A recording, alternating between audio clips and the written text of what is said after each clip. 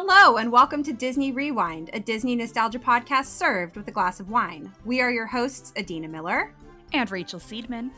And in each episode, we break down a piece of Disney media and pair it perfectly with a glass of wine. Cheers. Hey, Rachel. Hey, Adina. How are you? I am wonderful. How are you? You know, I also am wonderful. So before we start out this episode of the podcast, I just wanted to share that we did get a new review on Apple Podcasts. I'm very excited. It's from Jane, and it is entitled, "This podcast is delightful, but ... But what I mean by delightful is that it is badass. I love the synergy between these two and the fun, interesting facts that they bring. As an adult, I want adult Disney. And well, I got just that. The Hercules episode was by far my favorite. I love hearing it tie back to Greek mythology and all the random tidbits they share. 1000% recommend to anyone who wants a deep dive into the heart of great movies." Oh, Jane, stop. I know, it's so nice. It made me, like, today was kind of a crappy day, and it made me really happy to see that. So, yeah. Jane, thank you. And anyone else, if you want to leave us a review on Apple Podcasts, we would love that, and we will give you a nice shout out on the pod. Absolutely. So, Adina, what are we watching today? Well, earlier this week, we watched A Bug's Life. Yes. And I'm very excited to discuss this movie. It came out on November 25th, 1998. It was the second film produced by Pixar after Toy Story, of course. And it was directed by John Lasseter and Andrew Stanton, who was also the writer for the film. So before we jump into this movie, Rachel, we have our first ever guest joining us on the podcast. We do. Listeners, please welcome my dear friend, David Marius, who is joining us virtually from Washington, D.C. Hi, David. Hey there, longtime listener, first-time caller. So David and I have known each other practically our whole lives. We're going on 27 years here. We went to preschool together, and every day in preschool, David would wear a Superman cape. So he affectionately gained the nickname in our house, Cape Boy. It's a great cape. It's still It's actually framed right now in my childhood bedroom. That was a bar mitzvah present. My mom framed it in a shadow box and put it up there, and it is a piece of David history that will live forever, or until it disintegrates. One of the two. That's amazing. So the three of us have actually all been together at the same time, just one time. That was at my junior year formal, Rachel's senior year formal. David, you lovingly came down to be my date because I'd had a bad year. So we will share a cute photo of us while lovingly cropping Rachel's date out from that photo. Yikes. So David, why don't you tell us a little bit about yourself? I've embarrassed you slightly. And why we specifically asked you to join us for this episode of the podcast. I was going to say, if that's your way of embarrassing me, I got it easy this time. Whew, okay. So yeah, based in Washington, D.C., from a small village of Los Angeles, not too far away from Medina and Rachel, working the nonprofit space out here. But I guess the reason I'm here is that I went to UC Davis and had a very interesting major of entomology, which is the study of insects.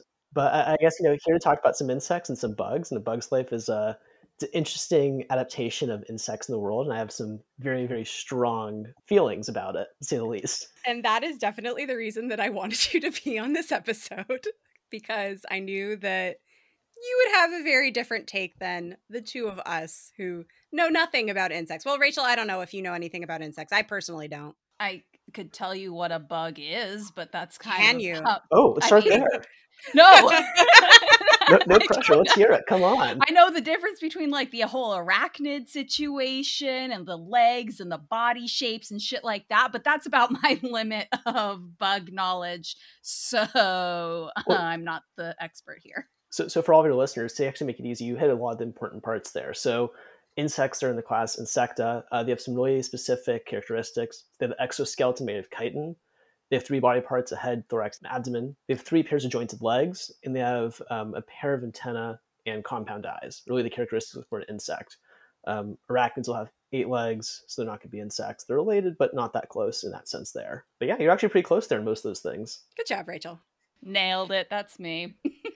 So the first thing that we always do when we're introducing a movie is we get a little description of it 2021 has been very kind to you, Rachel, in terms of movie descriptions. To me, not so much.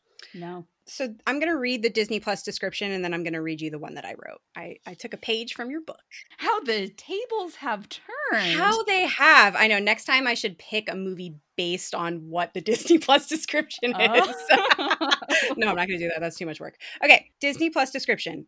Embark on an incredible journey with one little ant, searching for a band of warriors to help him battle the bullying grasshoppers who threaten his home. That tells me nothing. There's really not a lot of the actual story in that description. No. So I took a page from Rachel's book and wrote my own little description. Please. Every year, a huge colony of ants is threatened into collecting every piece of food that grows on their island for a group of menacing grasshoppers. When misfit inventor ant Flick accidentally knocks over the offering pile, villainous Hopper forces the ants to double the offering in a matter of months, or else he cannot guarantee their safety.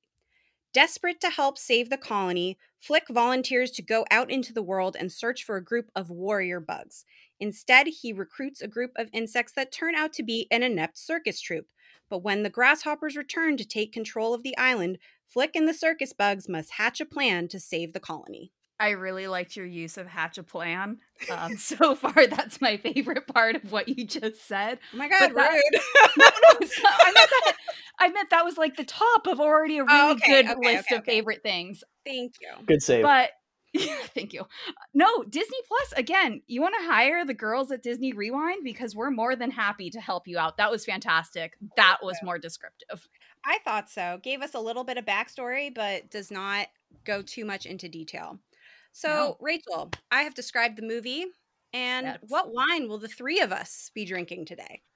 I am so happy that you asked. So, today, we are all three going to be drinking from the Michael David Winery, the Petite Petite, which is going to be their Petite Syrah. Now, I'm very excited. I love Petite Syrah. It is big, it is bold, it is huge, and I'm very excited. So I'm going to read to you the tasting notes that they had on the website, then we can take a sip, and then we'll get into, there's a lot about Petite Syrah. Fantastic. Like elephants whose size is imposing, Petite Petite is large. Offering a joyous explosion of color and fun, it is a substantial, dense, full-bodied Whopper style of wine loaded with pure black fruit and vanilla flavors that coat the palate.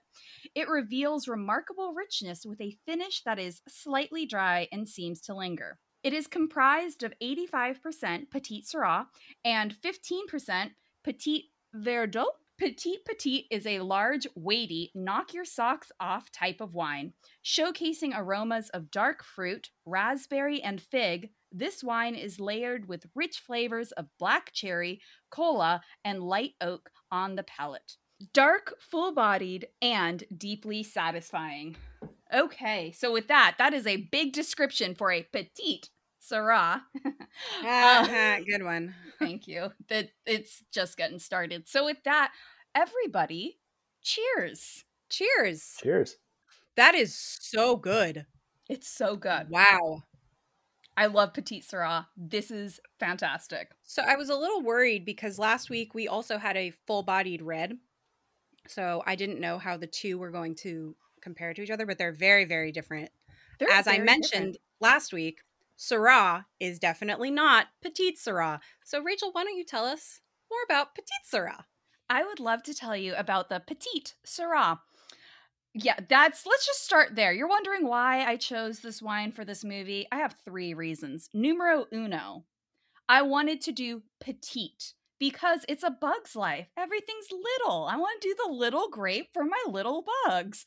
David's losing it over there. Oh, I'm trying so hard not to laugh over you. It's entertaining, and the ball is next to me. I feel like I'm going to guess another reason in a second. Oh, you are absolutely right on your next reason. Number 2, I'm sure you can guess for everybody looking at the bottle, it's a circus. So for our circus troupe of our insects, I had to celebrate them all with a circus wine. And finally, as we have mentioned, this is our very first Pixar movie, and Pixar is a Northern California studio. And so I wanted to do a little nod in doing Northern California wine. So I went with the Lodi region. of this wine. Some interesting things actually about Petite Sirah. As Adina has already mentioned, it is not a petite version of Syrah. They are different grapes. They are different varietals. Different spelling as well. It does have a different spelling. Instead of the regular Syrah of S-Y-R-A-H, this is S-I-R-A-H. Additionally, something that I actually kind of knew, didn't really know, is that the grape of Petite Sirah is pretty rare. There's less than 10,000 planted acres worldwide, and it's mostly grown in California. So me, living in California, in a region that does grow Petite Sirah, I thought it was way more common, but it's actually, 10,000 acres worldwide. That's like nothing. That's not a lot, no. And David actually has family in Lodi, so perhaps you should reach out to them and see if they have been to this vineyard. David. They might have, for all we know. I would hope so, because if they haven't, they should, because it was indeed voted the 2020 American Winery of the Year by Wine Enthusiast. Oh, wow. Casual. So if they haven't gone to the Michael David Winery, they absolutely should. If this is not Syrah, why is it called Petite Sirah? Because it was actually created by a botanist in 1880 named Francois Durif, and he combined the Syrah grape with Pelussin, which is a nearly extinct varietal of the grape that's only found in the French Alps. So Petite Sirah, pretty rare. Where it came from, also pretty rare, and it was brought over to California in the late 1880s. We always like to talk about what you should eat, what do you see with the colors, all of that. So as Adina and David and I can all see, this is an incredibly dark color for this wine. It is one of the deepest red wines, but because of that, it also makes it incredibly high in antioxidants. So, it's the new year. You want to be healthy, drink some Petite Sirah. Why not? Cool. Yeah, that's going to solve all your problems. Just drink some Petite Sirah. People who are experts when it comes to wine recommend to drink Petite Sirah with very, very bold foods. So, and nothing sweet. The sweeter the food you pair it with, the worse the pairing is going to be. So if you can have some really intense flavors, as a fun Seedman family fact, we drink Petite Sirah every year for Thanksgiving with our barbecued turkey. And yes, we barbecue our turkey, and it is delicious pairing. So the Lodi Petite Sirah is that inky opaque color bursting with, dare I say it, jammy fruit. There it is. It's happening, jammy fruit. So you should expect aromas, and I think you're definitely getting that here with many Petite Sirahs, of blackberry jam, brambles, and black pepper. It's very high in fruit, body, and tannin, and alcohol, but it's very smooth and softer on the acidity. Now, a little bit about Michael and David Phillips for their winery. That is the 2020 Wine Enthusiast American Winery of the Year. They are fifth generation grape growers. So their family has been growing grapes for over 150 years. And actually, there's now a sixth generation as their kids are getting involved in the family business. Oh, so fun. cute. I know. This type of wine follows the Lodi rules, which are over 100 standards that account for all aspects of making a quality wine in a sustainable manner. And it looks at environmental, social, and economic factors. So something I really like about Lodi wines is they have these standards. They have 100 of these standards to make sure that they're doing things in the best sustainable manner. We love sustainability on the podcast. That we do. Do you think they'll have meetings once a year, like a conference where all the wineries get together and address the standards, and sort of like a conference, and there's a parliamentary fight at some point over someone, trying to change the standard the wrong way, and it devolves into some form of like a wine bar fight or something? I'm just imagining 100%. It happening and just like completely going into chaos, almost like Western style. The clear pianos go and people have the wine bottles arguing over the rule of, can you use this much sulfite in the wine, or it could be this little, or how the legs look like. I'm just saying it completely just dissolve into chaos, or devolve into chaos. I think this would make a very good HBO miniseries called The 100, and it's the Lodi rules, their standards. I would watch it. Same. My dad would also watch it. See? We're onto something. Also, HBO, feel free to hire us.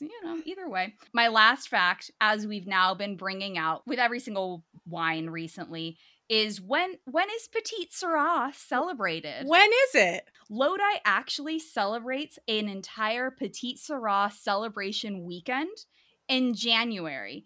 Ah, damn it. I know, we just missed it. However, they didn't do it this year because of COVID, but the last time they did it was the weekend of January 18th and 19th in Lodi. All of the wineries that have Petite Sirah have these little passports, and you go around and you celebrate Petite Sirah. So stay tuned next January and you'll have some Petite Sirah celebrations. You can do like a live blog podcast and go I was winery to going to winery. say, we have to go. That would be amazing. I'm very down to go on a Petite Sirah celebration tour of Lodi. David will stay at your family's house. Yeah. That works. They're big wine people. We can do that. Perfect. I love this wine. It is very tasty. Let's get into some fun facts about this movie. Let's. The storyline of A Bug's Life originated at a lunchtime conversation between some of our big names: John Lasseter, Andrew Stanton, Pete Docter, and Joe Ranft, the studio's head story team. Toy Story 2, Monsters, Inc., Finding Nemo, and WALL-E were all conceived at this lunch as well.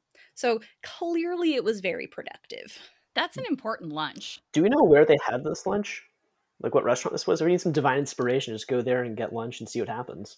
I'm picturing like an Italian pasta, like big bowls of spaghetti and meatballs. I don't know why. I was thinking like a Red Robin with bottomless French fries.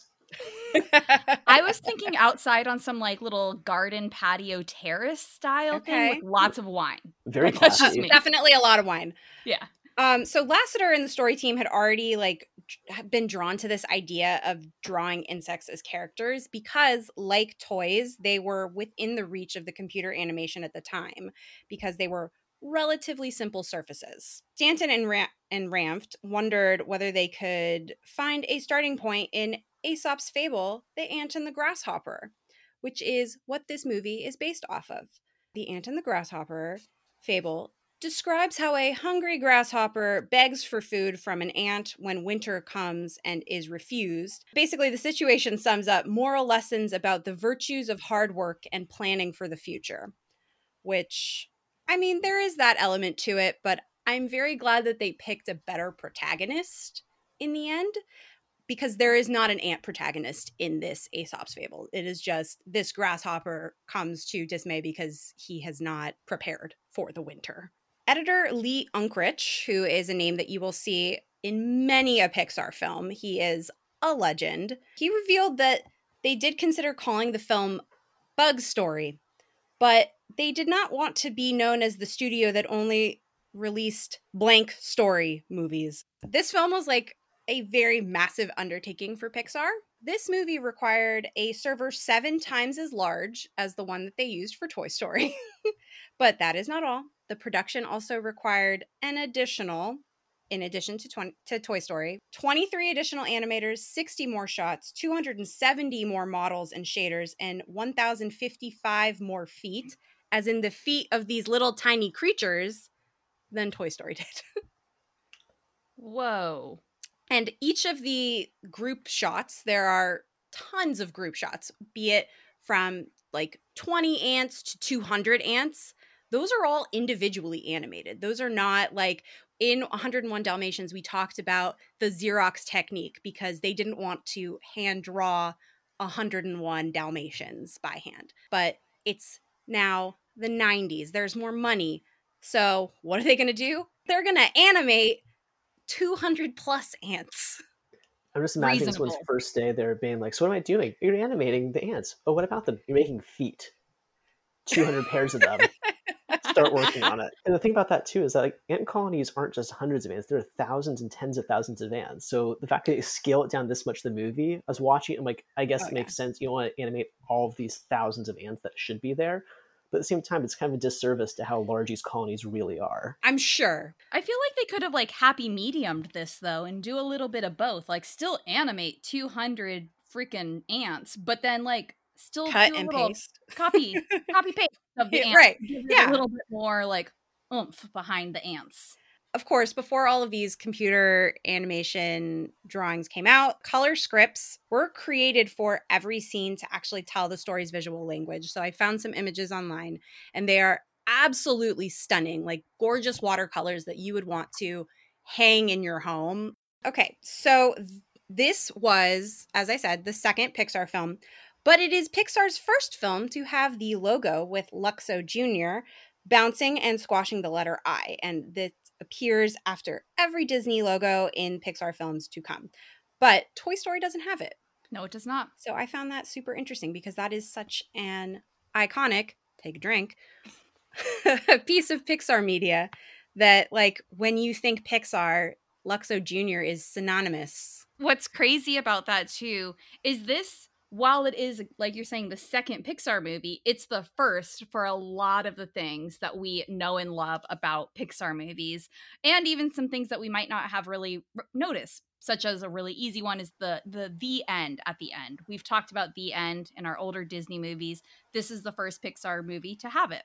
But my favorite new thing they introduced with this Pixar movie were the bloopers at the very end during the credits. I mean, come on, that's amazing dedication to the people who are watching this movie. That means they had to write all of these bloopers in addition to their regular scripts, and they have to animate these bloopers in addition to their regular movie. So that was great. You can even get extra bloopers on Disney Plus, and you get an extra 3 minutes, including a little Woody cameo holding our little clapper to start the take. So it's fantastic. I love the bloopers. As a humongous Seinfeld fan, as I know the two of you are as well, Julia Louis-Dreyfus being in this movie, wonderful. But she was very well known for, like, messing up her lines and having to redo them and making herself laugh over and over again. So this was just a hilarious, like, that's the first blooper scene that you see. And it's just a hilarious homage to Julia. Kind of going along, modeling and doing homages to people. Something that I really liked about this is, so for all of you who don't know, Steve Jobs was heavily involved with Pixar. Yes, the Apple Steve Jobs was very involved with Pixar. And I'll talk about it a little bit more later on in one of my facts, but Hopper's hand gestures are all inspired by Steve Jobs' hand gestures. So all of his hands moving, it's not just two, all of his hands moving are all based off of Steve Jobs' hand movements, which I just thought was awesome. I love that. He was actually the CEO of Pixar at the time. So it was just like a fun little nod / kind of making fun of Steve Jobs. I mean, if we're going to kind of talk about Pixar, I did my little dive. Yes. It's a baby dive. Well, I know what your dive is. It could have been much bigger. There's so much more to talk about. I'm going to try. I'm going to try and give everybody Cliff Notes version of the drama, because we know I like bringing up the drama. I brought it up during Nightmare Before Christmas. I bring it up as much as I can. It's fine. And so the drama that I want to talk about is Bug's Life versus Ants, or Disney versus DreamWorks. Pixar got thrown in the bunch of this, but it's really a Disney versus DreamWorks argument. So in order to understand how this happened, why this happened, we have to go back just a little bit to kind of get a cast of characters here of real life. So we have a person named Jeffrey Katzenberg. And now Jeffrey Katzenberg was actually told that he was going to become Michael Eisner's right-hand man, essentially second in command to the CEO, if Frank Wells ever stepped away. Tragically, Frank actually passed away in a helicopter accident. And after that, Jeffrey Katzenberg was not named to be second in command to Michael Eisner. Ooh, that's a bummer. Ouch. Yeah. Ooh, and it gets a little bit worse because they actually let him go. Not only did he not get the job, they let him go, which he then sued Disney for $270 million and won. Damn. That's impressive, especially with inflation adjustment. That's a hefty paycheck. That's a lot of money, which he then used to help make DreamWorks. So he left. He's like giving them a big old middle finger and was like, I'm out. Screw you guys. I'm making my own movie studio. kind of want to be this guy's friend. That's like such a baller move. Not only is he going to take that much money, he's going to go start a competing studio that makes Shrek and other things that are amazing too. Like, Do you want to amazing. be his friend? Because what if you accidentally double cross him? Then you're really fucked. I don't have that much money. He can't sue me for that. Like, He'll what would I still do? sue Could you. ruin you. It's all about your reputation. Exactly. To make this even more, give you a little bit more, peel the curtain back on who Jeffrey Katzenberg was for Disney. Yikes, he's actually the exec that's responsible for getting Disney and Pixar together. So he has a relationship with Disney, he has a relationship with Pixar, and here's where the water gets a little choppy. Now, depending on who you ask in Hollywood, you're going to get different answers on this one. On when did the idea of Bugs get pitched? And was Jeffrey Katzenberg there at the time? Some people say yes, he was there, and he was very well aware that they were working towards creating A Bug's Life. Some say it was actually on the day that he left, but even still, he knew what was going on. And so he left and decided he was going to create Ants. John Lasseter was friends with Jeffrey. I don't know if they were really friends, but he was friends with Jeffrey Katzenberg and goes over to DreamWorks basically to congratulate him, talk about what's going on, and he finds out that DreamWorks is in the works to make Ants. And John Lasseter's like, what the hell? Pixar is now involved with this drama because Pixar and Disney were not Disney Pixar at the time. It was Disney was an issue, DreamWorks was an issue, and Pixar was an issue. So Lasseter got pissed. He got even more pissed when he actually read that this was all happening in a trade magazine and then had to go confront Jeffrey. It's getting real sticky here. Here's the crux of the problem. Prince of Egypt, which I love that movie, by the way. Same. It's a great movie. It's a Passover classic. Every year, was supposed to be DreamWorks' first movie. That was supposed to be their first animated movie. It was going to be big. It was going to be amazing. Except they found out it was coming out the same time as Bug's Life. Ants wasn't supposed to come out until the following year. They then rushed it to get it out ahead of A Bug's Life.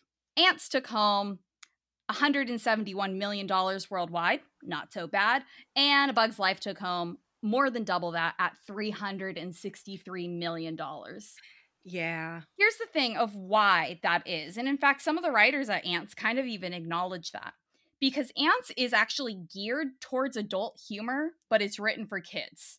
Like, it's a kids movie, but actually any of the jokes that are there are adult jokes. There's not any children jokes, really.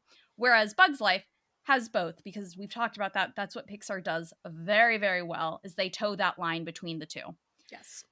I just would like to, think back, and I wrote this down as well, to Michael Scott, everybody, who says, I'm a huge Woody Allen fan, although I've only seen Ants.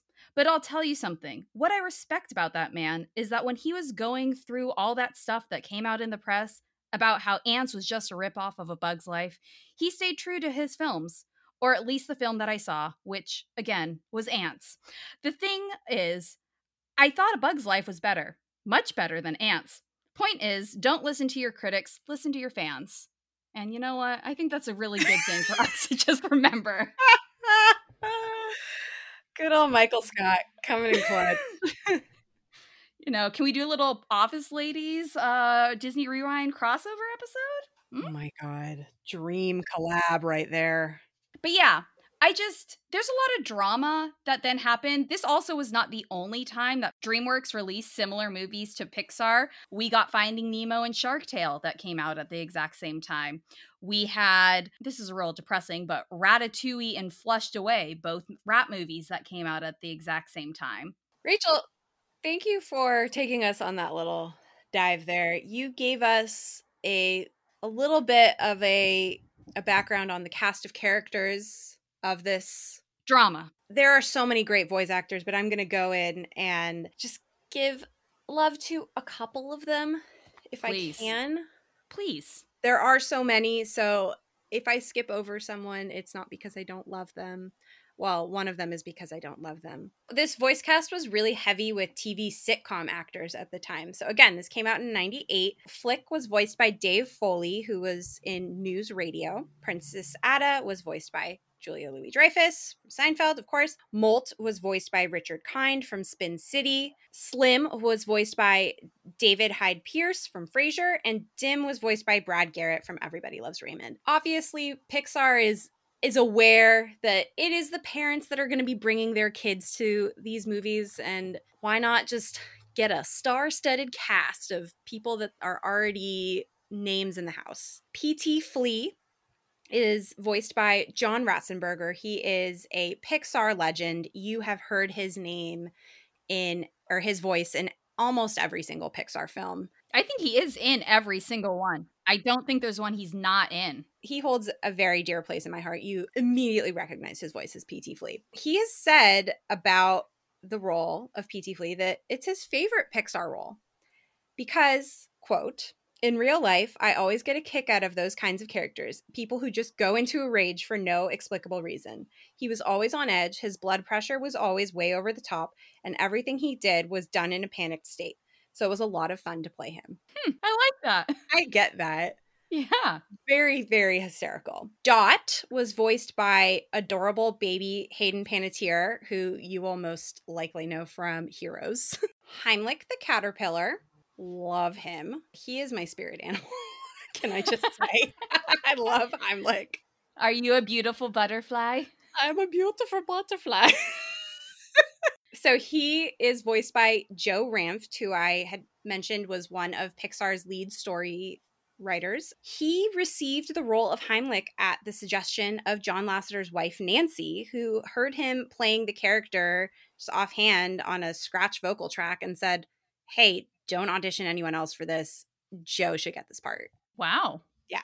That's high praise. And we know that Hopper is played by Kevin Spacey. There. That's all we need to say. That's it. Just leave it at that. Make it easy. But another actor who was approached many times for this role was Robert De Niro. Damn. They asked him several times, and he turned it down several times. But why, Robert De Niro? You would have been great in this role. Oh, he would have been so good. Right. I had one Easter egg that I kind of wanted to talk about now. Go for it. And this is because it's more of like a podcast Easter egg at this point. So, as you know, as you go through A Bug's Life and you get to Bug City, everything that all the buildings, all the everything are based off of, trash, essentially, to fill out Bug City. And so what the circus is in, and the traveling circus is in Casey Jr. cookie boxes, which is an homage, is an Easter egg to Dumbo. Now, my question is for you, Adina, how many Dumbo cameos and how many Dumbo Easter eggs and references are there in Disney movies? I feel like this is the most that we have seen. We have seen it in Great Mouse Detective. We've seen it in Who Framed Roger Rabbit. We've seen it in A Bug's Life. I feel like we might have seen it in like Pinocchio, which came out. We saw it in another movie. There was another Dumbo. I can't remember, but we keep seeing Dumbo references. And so I just feel like for us as a podcast, I want to track how many Dumbo references. Yeah. I mean, Dumbo's a weird movie. Like, why does everyone keep making references to it? Right. Maybe it's just very distinct. Like, you see a circus elephant, you think Dumbo? I don't know. Yeah, I guess. I don't know.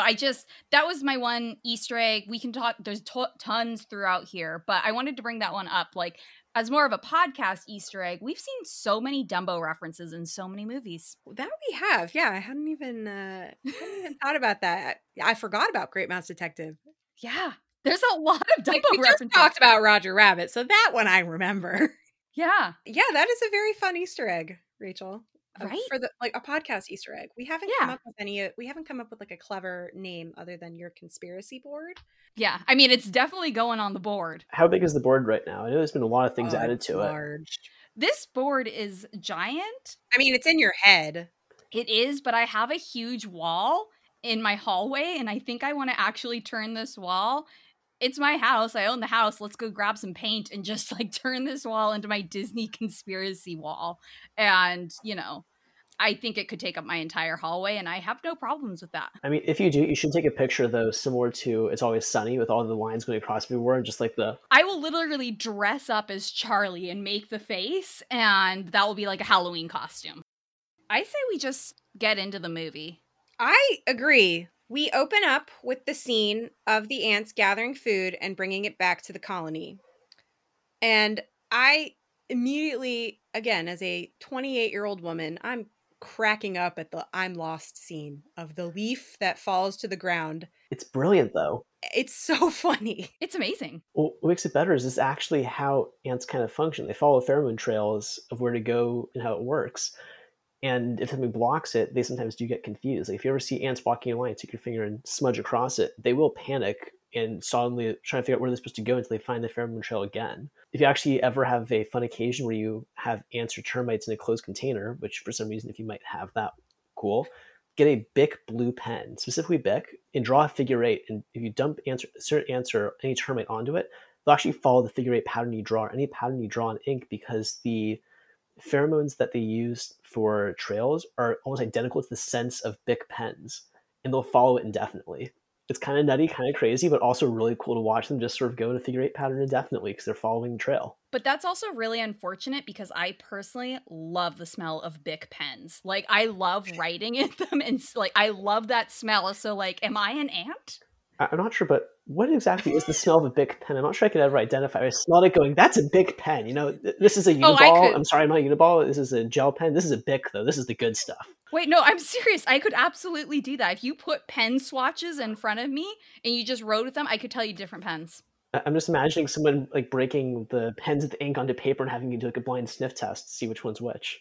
Yes, absolutely. I have a stationery obsession. I can tell you way too much, apparently, smells about all of them because, like, I'm that weird kid, okay? I'm that weird kid who just huffs things they shouldn't huff, okay? I'm sorry. Oh, so that's why you are the way that you are. Just kidding. Yes. It all makes sense. Years of sniffing pens in childhood. Okay, well, apparently me and ants are one and the same. Go ahead, Adina.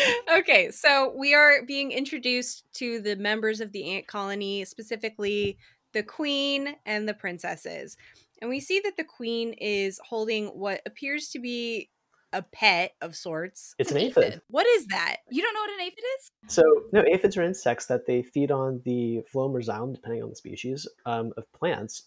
But it's actually cool because there are ants that have a mutualism with aphids, meaning that it's a relationship where they both benefit, and that the ants actually feed and protect the aphids in response. The way that a lot of aphids feed is they'll actually tap into the part of the plant that has the high amounts of nutrients. It's sort of like sap. It's the really sugary substance.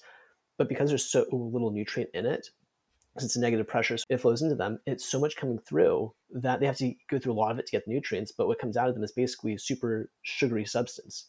So basically the ants will protect and sort of rear colonies of aphids, and the aphids will be able to feed on plants without in danger of being, eaten by predators. In response, the ants will actually ingest the remaining fluid the aphids don't need as a sugary substance as food. So the pet aphid it's actually in nature, it's pretty cool. There's a few places they do this in the movie. Also with the mushrooms inside the anthill, like there are ants that cultivate mushrooms. Okay, but what's crazy about that is, so I love gardening, I love plants, and I go and get ladybugs to eat the aphids. So I feel like Francis, who we will meet later on, would not be a fan of this whole like pet relationship they have, because wouldn't Francis want to eat the aphid? I mean, some of the praying mantis that's in a relationship with the gypsy moth, the praying mantis would eat the moth in a heartbeat. Or the black widow would probably eat all the insects if it could. Maybe not the rhinoceros beetle, might not work. I think it's rhinoceros beetle, might not work as well. But like the other insects, the black widow's going to go for all of them immediately. Well, she does mention that she is a widow many times over. I think it's like her 12th husband. Yeah. Yeah. She's a black widow. She's a black widow. Wow, that was actually really cool. I did not know about the relationship between ants and aphids. That was cool. I dislike aphids, so that's cool. Well, if you want to go deeper even, so Princess Ada is named after, so Ada is actually a genus of ants that are leafcutter ants, and leafcutter ants survive by, they cut leaves and break it down and feed it to fungus and then eat the fungus as well and sort of harvest it. So there's mushrooms you notice and fungus inside the anthill. So it actually might be the same species of ants, but those ants don't tend to be blue. So They also have 3 pairs of jointed legs instead of 2, but who knows? I just want our listeners to know that both Adina and my jaw like dropped as he was talking about this. That was, oh my gosh, what? Okay, we got like 3 seconds into this movie, and I know we're literally less than a scene into this movie, which is why I did not look into any of the bug things so that my mind could be blown this entire time. Same. So then we zoom in on Flick, who is trying to figure out his little invention to speed up the process of collecting grain. Mm-hmm. Then we are introduced to Dot, the precious little sunflower, whom I want to hug and hold very tight. I know, she's so little and she can't use her wings yet. She's just like a little baby. She is just a little baby. And then she says the cutest quote to Flick, "You're weird, but I like you." And I say that to Adam all the time. I think that it's endearment. Like, you're weird, but I like you. So I'm going to then say that that's an Easter egg in Up. That's what young Ellie says to Carl. She says, "You're weird, but I like you." You're right. That's so like sweet. that's Up. So I was just like, oh, this is really cute. I wonder if this is said in more Pixar movies. So all of the ants are getting ready. The grasshoppers are coming to come and take all of the food that they collected. David is rolling his eyes and shaking his head. I mentioned earlier I get triggered by some of these really like absurd things happening. Yes. The fact that grasshoppers would be taking food from ants that ants would be collecting for them as a concept, like for a movie, sure, let's break all of the rules of biology for it, why not? But it's still very upsetting on so many levels. Well, like I said, it is loosely based off of an Aesop's fable, which is about a grasshopper trying to steal food that that the ants have collected. So that's probably where that idea comes from. But biologically, good to know that could not happen. I'd say it's also likely that should grasshoppers try to steal from an ant colony, that the ant colony would likely, in a very gruesome manner, kill the grasshoppers. I'm not sure if you've ever seen ants attack as a colony or defend their colony, but it's nasty. It's not fun. Everything from, they have some ants that are soldier ants, which basically are designed to protect the colony. Other ants have stingers, some bite. Ants are Formicidae, which is where we get formic acid, because some of them actually have venom or a spray, which is formic acid to defend themselves in a colony. And we have a colony of 10,000 plus ants. Sacrificing a few hundred ants to defend the colony is nothing, which means that these ants will go all out, similar to a bee or a wasp colony, and defend it. So the idea that these grasshoppers could bully the ants is still just like a novel concept in itself. Thankfully, ants can't really harm us, or most ants can't harm us, even in mass. Some of them can do some good damage. Okay, good to know. I didn't think I was going to have nightmares tonight, but apparently I will. Hooray! Fine, just drink more wine. I will. As this is happening, Flick is the last one to come, and his invention knocks over the very terribly stacked rocks, and all of the food falls into the water below. The grasshoppers arrive, they are pissed, and they break their way into the anthill. And we are introduced to Hopper. Also, some hilarious other characters. Molt. Molt is the best. Richard Kind is incredible. Another hilarious character we are introduced to is Thumper. Thumper. I don't get Thumper. He looks like a zombie grasshopper. Like, that is how I have described him. He's scary, he's pale, he's rabid. We then hear Hopper tells the ants, "You have until the last leaf falls to gather double the amount of food that you had just collected, double the rations, plus they still need to collect food for themselves before summer ends." So I have one of my cameos that's kind of, I think this is a good time to call it out. Okay. If we're talking about the tree. That tree is used in 2 other Pixar movies. So the Ant Island tree is used in Toy Story 2 during Jessie's flashback during like the saddest song in the world in a Pixar movie. When Jessie does her flashback, we see Ant Island tree. And also, that's where Carl and Ellie go. And they look at their clouds underneath the tree on Ant Island. So I just love that this tree makes a cameo in other Pixar movies so much. I love this tree. Absolutely. So Flick then gets this idea that he is going to go off into the world to find help. He's going to leave Ant Island, which nobody has ever left Ant Island before. So he gets ready to go off. He has an adorable little cap that is made of a leaf. And why is that not merch at Disneyland? Because I would definitely buy that hat. Oh, that'd be really cute. His whole little backpacking outfit. As an outdoors girl, I love it. I love it. Well, it also encompasses a really dark part of ants and entomology, too. He's going out to find specifically warrior bugs. It's kind of really on point, too, because there are some ants that they practice what's called kleptoparasitism, which is a form of parasitism. They capture the brood or young of other ant colonies and basically force them as slaves of their own colony.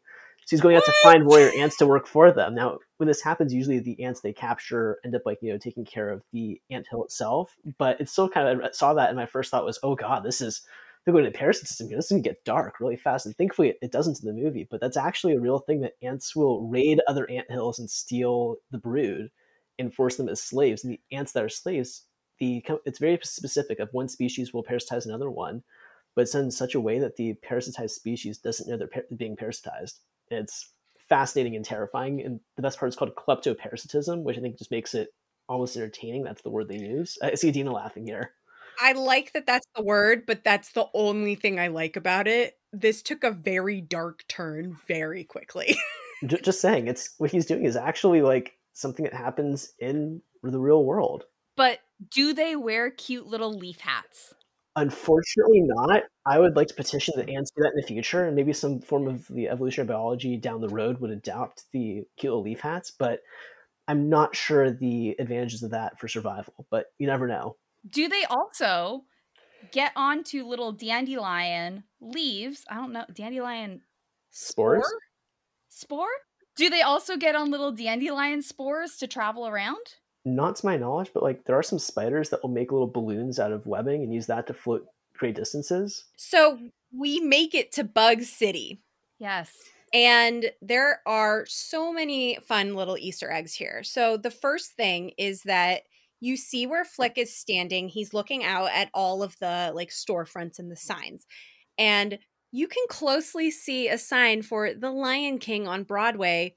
And if you were standing in Times Square, that's exactly where the Lion, like in 1998, that's exactly where the Lion King poster would be, which is so cool.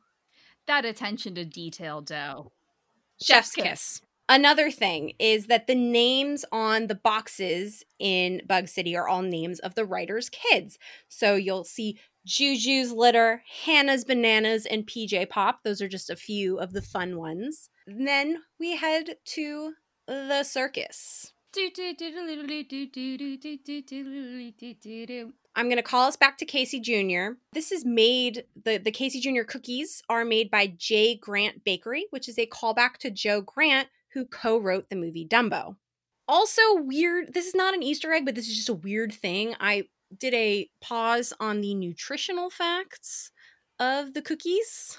If you're looking for a real fun protein boost, have these cookies. They include 92 grams of protein per serving, and a serving is 12 cookies. However, you will be very heavily weighed down by the amount of fat, which 200 calories from fat per serving, and 280 grams of sodium per serving. So all the yikes. I kind of want to try a cookie just to see what it would do to my body. It's gotta be very salty. Oh. Then we start to meet our little cast of characters. Our troupe. We see P.T. Flea, which is obviously a reference to P.T. Barnum. Duh. We meet a lot of other characters. So we meet Tuck and Roll. So first off, they aren't actually insects. That's a different story. They're isopods. The issue I actually have with them applies to other bugs and insects in the movie is the use of eyebrows is terrifying. Tuck and Roll have some of those extreme eyebrow unibrow situations. I mean, the rhinoceros beetle also has them. Some of the ants selectively have eyebrows and like eye holes that are more expressed, and other insects do too. But their eyebrows, I'm not sure if you were watching it during the movie itself, but when they're making their like little noises of like, yeah, sure, we'll go ahead with this, and talking to Flick and other stuff, it gets a little weird. They're just sort of like just staring at him, almost like Beetlejuice vibes. They're just like all right, we're here. Eyes are wide open. Eyebrows are going up and down like crazy. It's kind of terrifying. It's the stuff of nightmares. But of course, the isopod version. I mean, I understand why all of these bugs are anthropomorphized Oh, so it that makes they are sense. more lovable, but their eyebrows are weird. At the circus, we are also introduced to Manny, the praying mantis.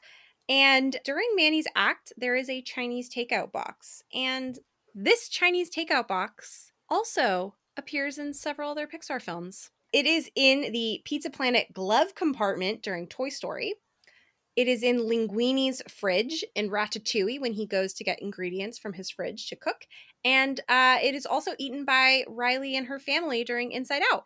Finally, the largest Pixar Easter egg that we see, this is in every single Pixar film, is of course the Pizza Planet truck itself, the Big Kahuna. So we see, as we zoom out to see where Bug City is, we see the Pizza Planet truck next to a trailer. As David was rewatching this, David, tell me what you said.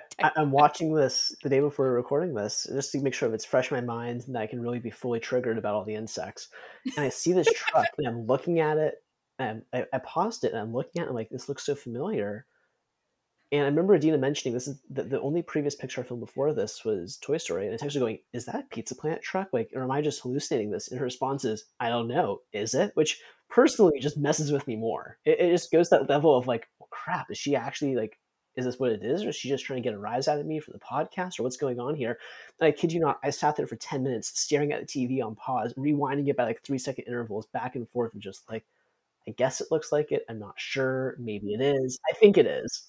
I have a picture with the Pizza Planet truck, like me and the Where? actual truck. So when I did one of my races, this was my half marathon at Disney, which was my final Disney race. It was Pixar themed. The entire weekend was Pixar themed. And so they had the Pizza Planet truck in your warm up area. So I, dressed as a green alien man with my dad from Nice. Toy Story, got our picture with the Pizza Planet truck. So I just wanted to share that since it's our Easter egg. I also have it as like an actual, they painted a truck, they got it all decked out, and it's the actual Pizza Planet truck in real life. Those are all the fun Easter eggs of Bug City. So why don't we just talk about what happens in Bug City? We see all of the circus troupe. No, we should We phrase should. this. We see the failing Oh. circus troupe. This is not a Hardcore circus troupe that is a successful circus troupe at all. No. But isn't half the fun is watching them fail because it's so bad it's good? Then we flash back to Flick, who is looking for some tough warrior bugs. So where does he head? The bar. We get a lot of really funny one-liners. We see the mosquito drinking a drop of blood, which David has just gone back and is ready to talk about it. I just love the attention to detail here. I'm not sure if it's intentional or not, but it's worth noting that only female mosquitoes drink blood. Male mosquitoes don't. And they only do it right before they're about to mate or have a brood and lay eggs. And the part of the detail that really makes me happy is that the antennae of the mosquito are distinctive to females. So female mosquitoes don't seek out mates. Male mosquitoes seek out female mosquitoes. So if you ever look up a male versus female mosquito, the antenna will have plumage. It'll be like, for the male mosquitoes, it'll be like sort of like really bushy like antenna. So they have a lot of sensory organs out there, so they can make sure they can really pick up the scent and find a female. Since the females aren't searching for males, their antenna don't need that much sensitivity. So it's actually very much like a thin, straight antenna. If you look at the mosquito in this, it's the exact same way. Even though the mosquito may have a deeper sounding, more masculine voice. So I first thought was, oh, that's kind of weird. It's backwards. I rewound and looked again. It's like, actually, this is anatomically correct. This is great. They did it right. And of course, the joke itself is just amazing by itself. I watched it, died of laughter, paused it, rewind it, watched it again, kept laughing. To the point where my girlfriend was like, "Are you okay?" He asks for Bloody Mary, O positive or O negative, and he drinks it in one, or they drink it in one gulp, and then just pass out immediately, just like over the bar, and balloons up as well. It's one of those things that just looking at it, having seen mosquitoes feed, it's sort of like this seems accurate. I appreciate the attention to detail, and the person who wrote this joke, I hope got a raise. Someone's be like, guys, I got the perfect joke here. It's a mosquito for a Bloody Mary. Give it some blood type, and just can balloon up and just keel over. Flick is in the bar, and we are then seeing the a little kerfuffle happening, if you will. All Flick is hearing is that there is some sort of a fight going on. So the next thing that Flick sees is our circus troupe triumphant. Hilarious misunderstanding happens. He says, I am seeking bugs of your talent. And they're like, oh, he's a talent scout. Cut to Flick and the circus bugs going back to Ant Island. Flick is like, I brought some warrior bugs that are going to help us save the day from Hopper and the grasshoppers. And everyone's like, oh my God, yay. And then they throw a giant party. I love this celebration so much. One, because it makes me think of being back at Disneyland and the parade that happens when you get to see A Bug's Life during, Pixar Play Parade. But also, it's just so fun and seeing the art show done by the Thespian to say what the blueberries have done and how they depict what's going to happen. I love this celebration so much, and I just feel like, David, you are enjoying seeing what the depiction of the plan of how that's going to go down. The plan was great in terms of the bloodshed is accurate. It's more of I think it's funny is that, should this troop of insects, including voracious predators and some omnivores and some herbivores, were to show up in an ant colony, the ants wouldn't be hiding. They would literally mount a colony defense and protect the colony by killing said insect troop or die trying. And so those things of the fact they all go hide and scatter, let's see what's happening. In reality, it would be a pretty gruesome situation of ants trying to either bite, sting, or rip apart the insects they perceive as invaders. And the fact they just go, oh, hey, let's get together and throw a party for you is, of course, it's Pixar, it's Disney, it's cute, it's adorable. But the depiction by the blueberries, I think is what they're called, of this battle where you have Heimlich cut in half at one point. I think it's the Black Widow is standing with the spear, all almost like Conan the Barbarian style. I think it was the Black Widow. I'm not sure who it was, over the grasshoppers. It's one of the things that I'm looking at. It's too comical not to enjoy this perception of come and be our saviors, and here's what you're going to do and how you'll do it. And we added the gruesome detail to make it more realistic. And Heimlich is there freaking out if I don't want to be cut in half and die, but it's all fun. I mean, I like that they added in that one of them had to die to make it more realistic. Of course, there's Heimlich who just goes and he goes pale so fast. Oh my God, love that so much. As our circus troupe is realizing, oh shit, they're expecting us to fight and die, they are freaking out and tell Flick, hey, we're circus actors, we don't do this. And Flick rushes all of them off stage, I'm gonna say.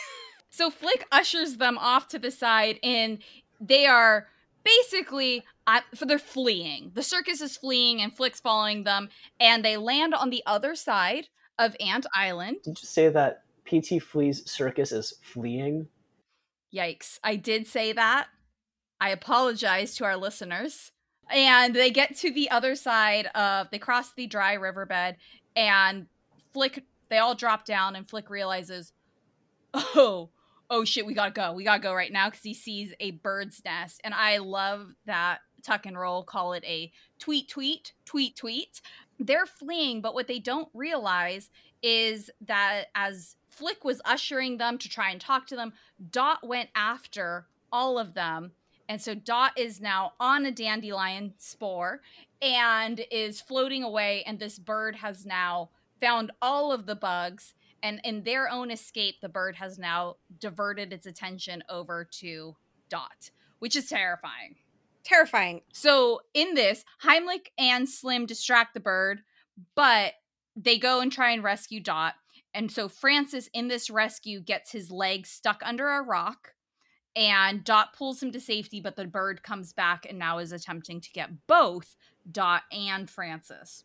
So again, they have to go in for the save, distract the bird, and they do end up rescuing, through a harrowing journey, they do end up rescuing Francis, Dot, Slim, and Heimlich, and everybody comes to safety, which makes them even like the warriors, I put in quotes for all of you listening, like the warriors even more, because they show that they can save the ant. And if they can save one ant, they can save all of the ants. Bad logic, everybody, but it's a transitive property.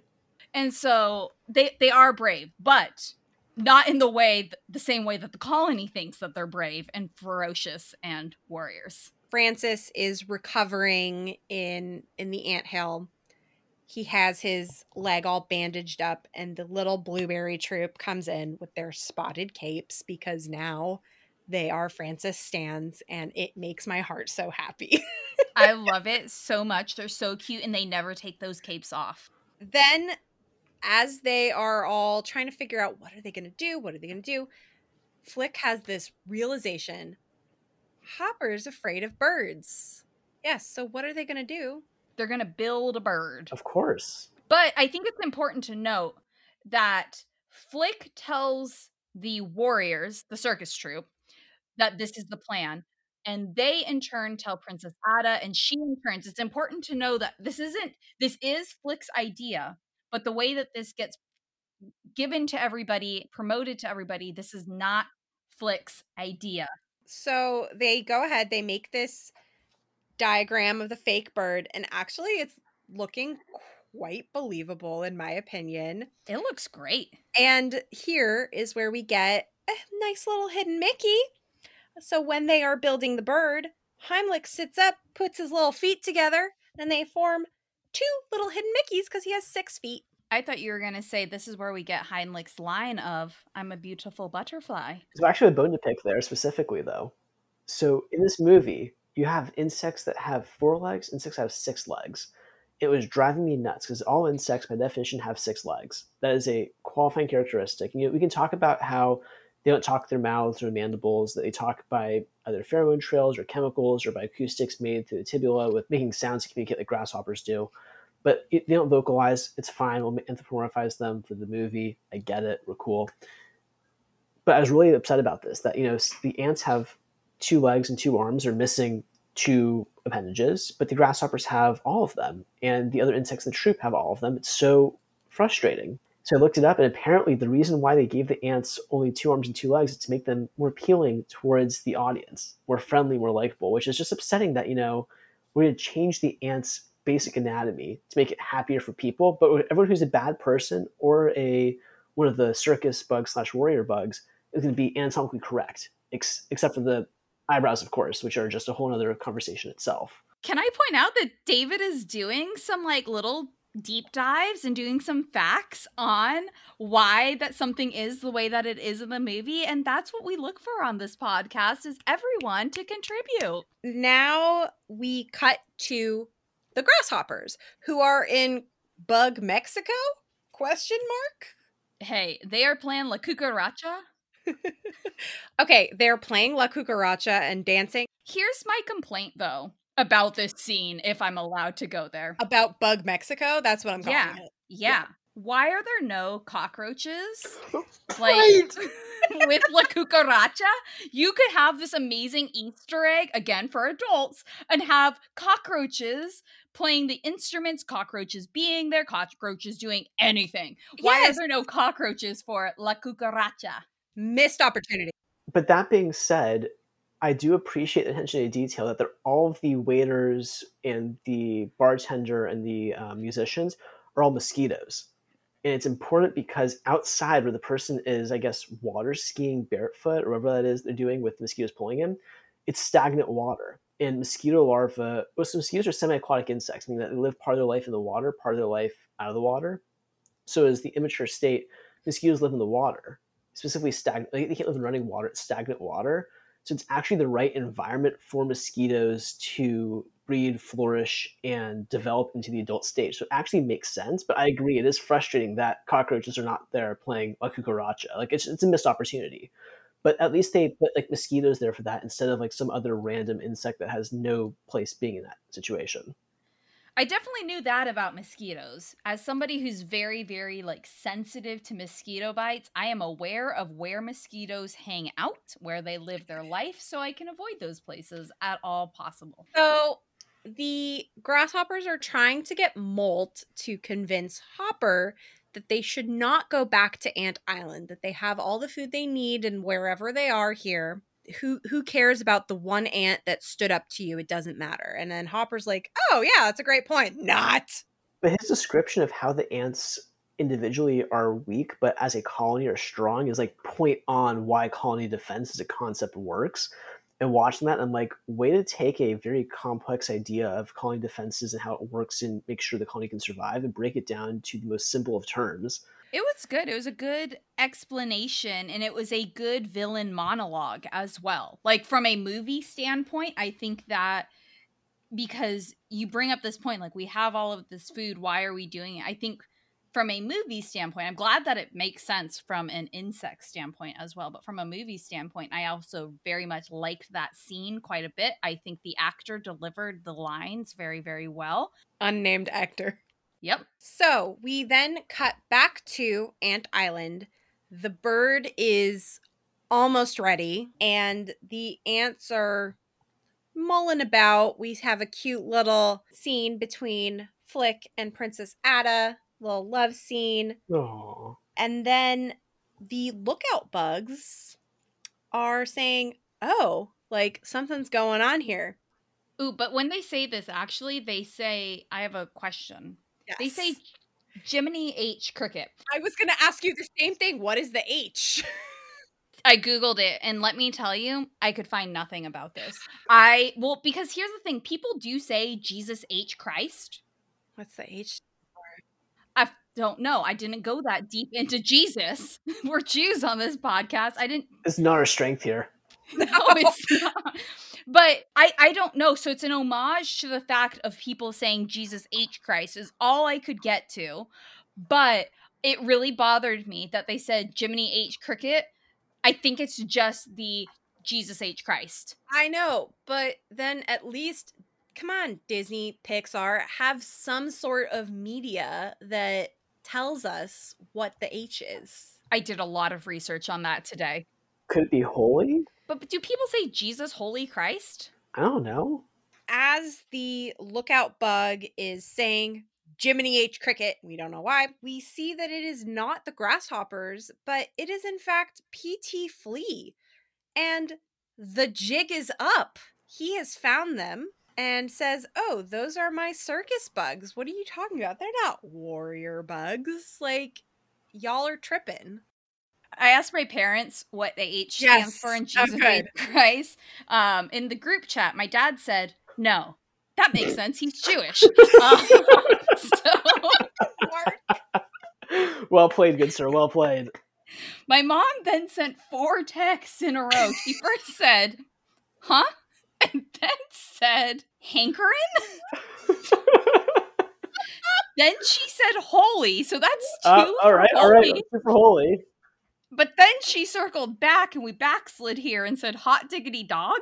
So I love your parents. Jesus hot diggity dog. Christ. Might be a new level of just like exclamation of like, wait, what? Jesus hot diggity dog. Christ. I mean, Christ. that could be it. I don't know. I don't understand my parents. So, as I said, the jig is up. The circus bugs are leaving with P.T. Flea. And Flick is obviously very sad. They're like, okay, like all the other ants are like, let's go back to our original plan. Let's get as much food as we possibly can for the grasshoppers before they arrive. Like, look, Flick done fucked up again. Well, because here's at that moment where Francis accidentally says, well, Flick says the bird will work. So now everybody's real pissed because it comes out in all of this that not only are they not warriors, but this idea to have a bird to scare Hopper wasn't even their idea. It was Flick's idea, and they don't like Flick. So now the circus insects are gone, and Flick goes with them because he's no longer wanted with the colony. The colony essentially is banishing Flick. They want him to leave and never come back. But all that said, though, like, birds eat insects. It's a logical conclusion that the insects be scared of birds. So it's not a bad idea. No, but Hopper is particularly afraid of birds because a bird almost ate him, and that is why his right eye is scratched. So they all get banished, and in this, as they leave, we see the last leaf fall from the tree. Oh no. So the grasshoppers come back. They see that there is not a lot of food left. And they are like, okay, you're going to go and gather all of the food on the island and give it to us. And the ants are then like rounded up, and I hate it so much. But the blueberries are able to hide in their little hidey hole. I love this. I fucking love that part though.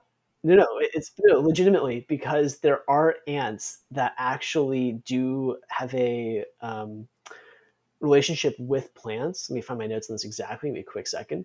So it's a mutualistic relationship with ant species, specifically. I'm going to butcher this. Allomeris dissemarticulatatus lives in the pockets of the host plant, which I'm not going to try to pronounce, between the plant leaf and the stem specifically. Where they meet, they can create little pockets there and live in that area as protection when they're not foraging for food. So it actually is beyond accurate. That being said, it's upsetting because these ants that have been shown are not only leafcutter ants, based on the name from Ada, they're also slave ants that, enslaving other species to go do that, at least in some part with finding the warrior ants for them. There's other species of ants that live inside of plants, but like I appreciate the attention to detail because there are ants that do this. It's just not ants that do all of these things at the same time. Okay. But I saw that and I'm like, this is real. I remember this from college. It was great. While they are in there, we also see Hopper tell the queen, "You're coming with me." So everybody else has scattered to go get food. They're all being rounded up, except for the queen is being forced to be with Hopper at all times. Yes. And then the blueberries over here from 2 grasshoppers, that Hopper's plan is once all of the food is collected, Hopper is going to squish the queen. Which is brutal. Dark. It's accurate though. Like, what's they going to do? They're going to squish or they're going to bite. Like, at least they're accurate there. So Dot is like, I'm going to go get Flick. He's going to go get our friends, and they are going to come save the day. So Dot is running away from the grasshoppers, and she's trying really hard to use her little baby wings. And then finally, she's able to get them to work. And it's so satisfying. It's satisfying, but I also have to throw in here some more entomology information here. There's a joke in entomology that insects don't take fall damage. A joke from people who play video games that, you fall from point A to point B. If it's above a certain length, your character takes damage, gets hurt, or dies. Insects don't take fall damage because the weight of the insect is negligible when compared to the air resistance they're falling, which is why if you were to take an insect and chuck it as hard as you could from a 100-story building down at the ground, most insects won't actually be hurt. Really? It's because the air resistance compared to their body weight, they'll hit terminal velocity at a point where even the impact won't be harmful to them. There's no reason Dot should be afraid of falling, with the exception of not knowing what's below, but that assumes the ant has sentient consciousness of the idea of the unknown. So Dot, again, she gets her wings to move, and she is going after Flick. Meanwhile, we cut back to the grasshoppers who are like basically slave driving our ants. And one of them says, "Move your abdomens." Do ants have abdomens, David? They Wait, do. He said that they're made up of 3 parts: the something, the thorax, and the abdomen. Right. Is it the head? Head, thorax, abdomen. No, seriously, Rachel, you're on point. I'm sorry. I've had a lot of this wine. It's a good wine. It's a great listening, wine. Rachel. Look, I'm sorry. Rachel has a photographic memory. I do not. So Dot catches up to the circus folk and Flick. That's just what I'm going to call them now because the circus folk. I'm going to say circus animals. So she gets him she hits him right in the feels, give him a good punch of guilt. So they turn around, they leave PT Flea all by his lonesome and head back to Ant Island. So the ants have gathered all of the food that they possibly can. There is a quote unquote celebration. The grasshoppers are holding all of these ants hostage, making them watch this celebration of sorts. And the circus bugs are performing as a lovely distraction tactic.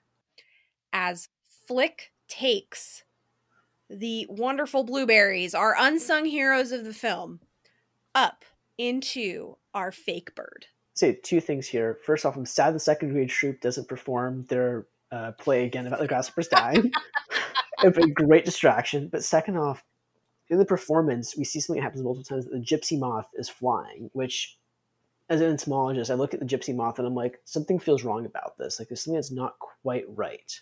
But if I recall correctly, female gypsy moths' wings don't let them fly, actually. Only male gypsy moths fly and females don't. And if I understand correctly, the gypsy moth in the movie, whose name I'm blanking on completely. Gypsy. Oh, it's Gypsy. Of course. What else would it be? Looking at this, I was sort of frustrated by that too. How, like, oh wow, the gypsy moth is flying, but it's a female gypsy moth who shouldn't be able to fly. So now we're at the end of the movie, and the blueberries, led by Flick, are steering our fake bird to scare away the grasshoppers. And it's very precarious, and they're flying back and forth. The grasshoppers are scared, and then PT Flea goes and ruins everything and sets things on fire. I mean, real bird. Yeah, but if you think it's a real bird, like, PT Flea's not in on it. They probably should have let PT Flea know, like, hey, sorry we tied you up, but I'm going to tell you this plan so that if something bad happens, like, don't fuck it up. Like, I feel like they done goofed by not telling PT Flea, you might see a bird, you are safe. That's all they should have said. There will be a bird, you are safe, don't freak out. But he freaks out and lights the bird on fire. Fair. So Hopper figures out this is a fake bird, and he gets pissed off, and then he and Flick get into a nice little fist fight. Fisticuffs, if you will. Fisticuffs, yes.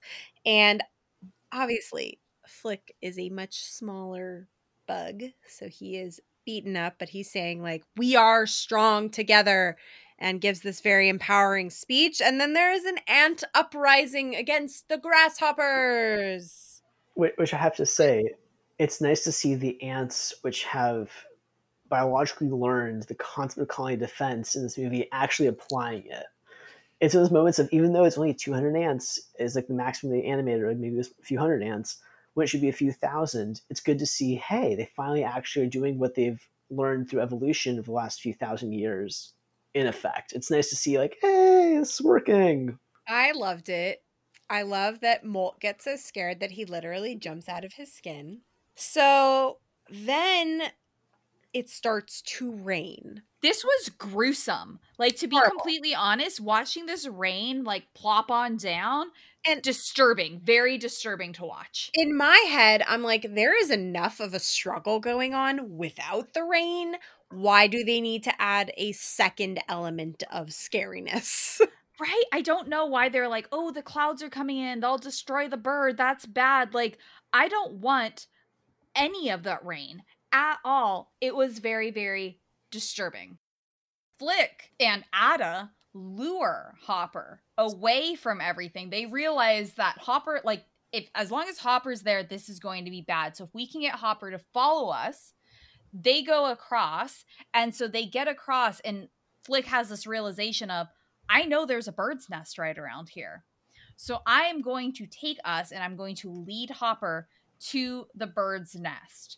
And so Ada, Flick, and Hopper all go there, which then gets to Hopper going into his order. Big monologue, his big villainous monologue about the order of things, which then... Wait, before you get to that, though, you're missing an important part about ant colony defense, though. Sorry, I'm so sorry that I'm missing ant colony defense. So the ants in this movie sort of carry Hopper away and sort of throw him to the ground, and then he follows Flick and Ada across the ravine towards the bird nest, right? So I just said. Right. The issue is that the ants wouldn't be so nice in real life. They would likely, for lack of a better term, either bite, sting him to death, or rip him limb from limb and kill him at the spot. Oh. The fact that in this movie they're being nice enough to let him be eventually eaten by said bird is, I guess, like, on one hand, like, being nice, but also, like, not so nice. Are they being nice, though? Because I feel like that, like, you get it over with sooner rather than having a bunch of birds eat me. I think that we've established these are pacifistic ants who would rather let other things befall their enemies as opposed to actively doing it themselves. Hopper meets this terrifying death, which, good. I mean, death by adorable birds is kind of cute. Just gonna be honest. And cut to happiness time. Ada is now crowned the new queen of the colony and gets mommy's crown. And the circus troupe is off. They're getting ready to go. And except for Heimlich. And they're like, where's Heimlich? And oh my God, he emerges from a cocoon as a beautiful butterfly. It's a monstrosity. Yeah, I mean, I feel like we're going to have to add a picture to Instagram and social media about what Heimlich looks like when he comes out of that cocoon, because I think it is a monstrosity. So Heimlich, I looked this up actually, so to figure out what kind of caterpillar or butterfly Heimlich was. Because it was upsetting to me. I couldn't figure this out for a while. So Heimlich is apparently a lime caterpillar, which is a type of swallowtail butterfly, which looks nothing like this monstrosity of a caterpillar with like duct taped wings onto it, basically, that are a millionth the size of its body. Just like, oh, just to fly away casually, which he doesn't actually fly at the end, which makes it a little bit better. But also a caterpillar with wings, it just doesn't work. It's not how it works. I'm really glad that he's physically unable to actually fly. 2, I'm getting some really strong, very hungry caterpillar vibes here. Oh, yes. Like, 100%. But yes, it's absolutely absurd, and I love it so much. And then as the circus troupe is leaving, the rest of the ants are using Flick's little device to set up little grain fireworks.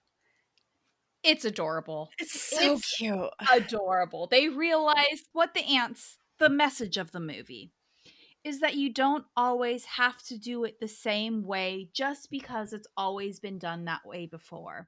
You can try something new, you can innovate, and in that innovate, you might fail, but through that failure, you can create really cool grain fireworks. So I think there's a really great message for just the people through this movie. I think that's a great message. Like, you don't have to do everything the way that it's always been done. If you think you have a better way of doing it, try it. And if it doesn't work, okay, at least you tried. But if it does work, fantastic. And that is the wonderful note that we're going to end this movie on. As the 3 of us have all almost completely finished this bottle of wine. It's good wine. It's good wine. Very good wine.